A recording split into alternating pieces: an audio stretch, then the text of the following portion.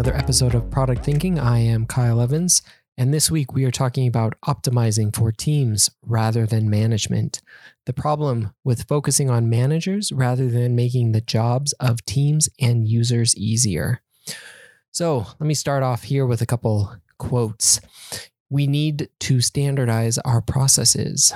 We need to see regular reporting across all our teams.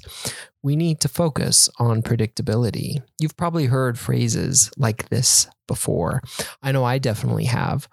On the surface, they seem to make sense. Having a standardized process for a company or organization makes sense, right? Having standardized regular reporting to compare across teams makes sense, right? We all like predictability, right? The problem is that these sentiments run counter to excellent product development. So let's talk about optimizing for managers. At their core, the idea of standardization and predictability are about optimizing product development or any other type of work for the benefit of management. If your view is that we need to make managers' jobs easier, the ideas that we just talked about make sense. Standardization, regular reporting, predictability all make the jobs of managers so much easier. Like the pyramid that I show in this week's newsletter, which you can find at productthinking.cc, the teams and processes are in place to support managers, and I'll describe it. You have a pyramid with teams at the very bottom, processes in the middle, and management at the top. A very typical looking pyramid. And the idea being that the teams support the processes supporting management. So let's talk about standardization and reporting. The need for standardization centers on the idea that managers need to be able to easily manage many teams. And if all these teams share a similar process, the job of the manager is easier. They don't need to dive into individual teams to understand the nuances and difficulties. They can keep a safe distance and still do their managing. And do that in air quotes. Standardization often flows into the idea of reporting too. If everything is the same for every team, then a manager at any level, from an engineering manager to a private equity owner, can glance at reports and get all the information they need. Again, they can keep their distance while pretending to understand. But data and reporting, whether from teams or products or anything else, is only a first step to understanding. It can point to areas for follow-up, but it isn't the end all. You can't truly understand without bringing quantitative and qualitative data together. But that is often the opposite of what standardization and regular team reporting are meant to do. All right, let's talk a little bit about predictability. Software and product development are inherently unpredictable. If it is predictable, you aren't creating anything new or interesting or valuable. You aren't solving problems. You are simply implementing existing solutions that have been done before. I'm sorry to break that to anybody, or if that's news to you. I talked a lot about this several years ago in my article, Product Thinking versus Project Thinking. Check that out. I link it in the newsletter, and you can Google it as well, Product Thinking versus Project Thinking. It will come up towards the top of most search results. And it was the inspiration for the name of this newsletter and so much of the writing and discussion that I have done since.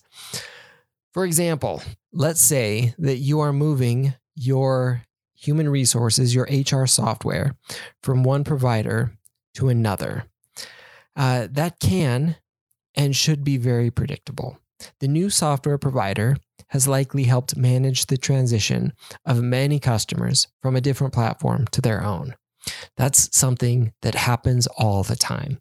And given the size of a company and the complexity of the move, they should be able to estimate the time and effort because they've done it before. They've helped companies make the transition from one software platform to their platform.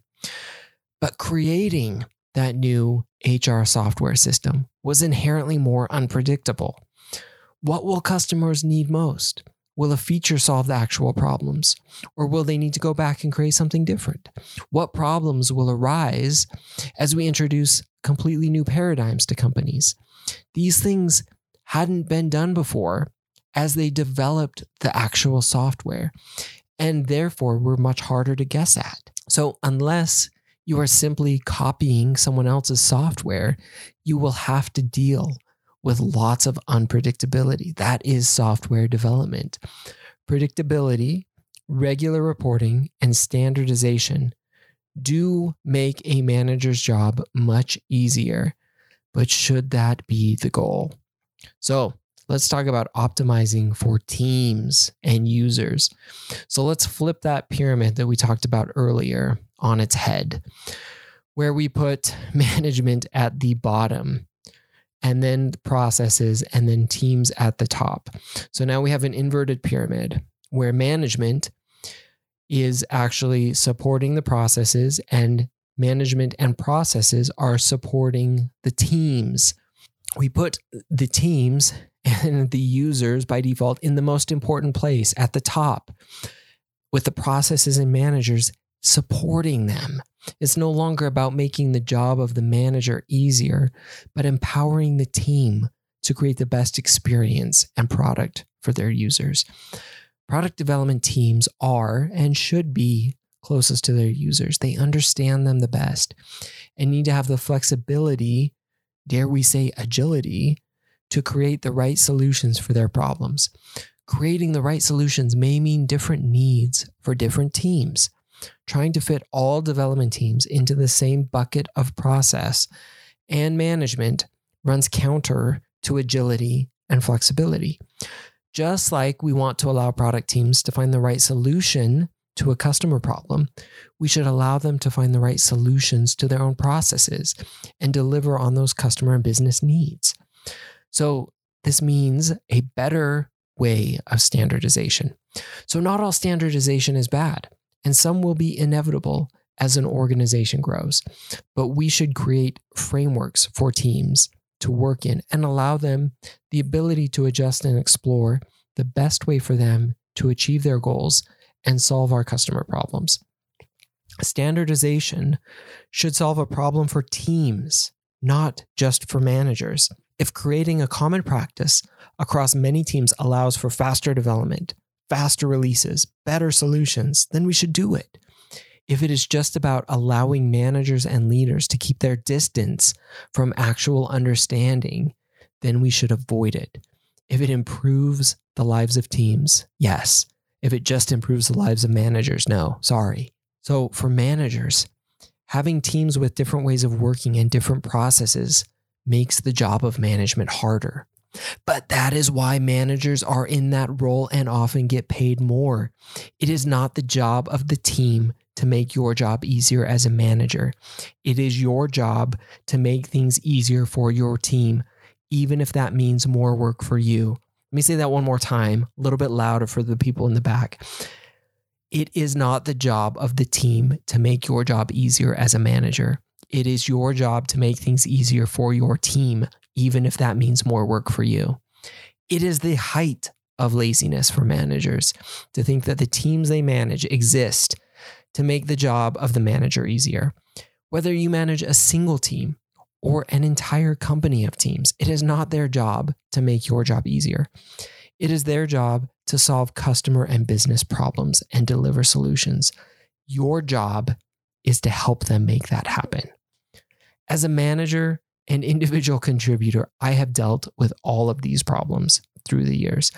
Managing teams working in different ways is harder, but I've never seen it as my role to force teams to change to make my life easier.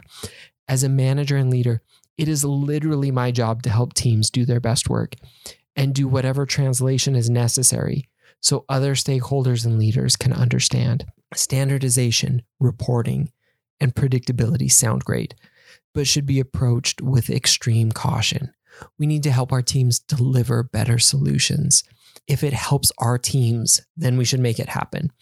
But if standardizing processes or focusing on predictability hurts or hinders our teams, we should avoid it. All right, I'm going to hop off that soapbox now, but check out this week's newsletter at productthinking.cc. And as always, follow me on social media at Kyle Larry Evans. I've also got a couple other really good links in this week's newsletter. Are screens robbing us of our capacity for deep reading? I found this to be a really fascinating article and so incredibly sad. Thinking deeply and reading deeply are two of the most important things, in my opinion. And we keep doing them less and less. Quoting from this article, it's a spiral. As we begin to move from books to screens, we started to lose some of the capacity for deeper reading that comes from books. And that in turn made us less likely to read books. It's like when you gain weight and it gets harder and harder to exercise. As a result, Anne told me she is worried we are now losing our ability to read long texts anymore. And we are also losing our cognitive patience and the stamina and the ability to deal with cognitively challenging texts.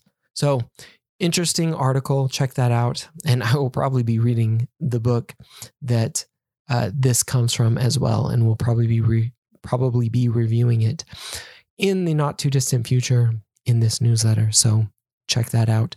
And speaking of books, recently finished the book Project Hail Mary by Andy Weir, also the author of The Martian. It was pretty good, though he falls back on some familiar tropes from The Martian, which were fine the first time, but did get a little bit tired this time. It did remind me, though, of Children of Ruin by Adrian Tchaikovsky, which I thought was an absolutely superb book. So definitely, if you like The Martian, check out Project Hail Mary. And if you want a really, really awesome read, Children of Ruin was superb. You can find the links for that in this week's newsletter. Another article, The Discovery of Insulin, a story of monstrous egos and toxic rivalries. I love learning about the history of important discoveries, and insulin certainly is up there. I didn't realize how dramatic it was, though. So check out this article. Of course, the link in the newsletter. And finally, Station 11, the TV series on HBO. If you haven't watched this post-apocalyptic series, definitely worth your time.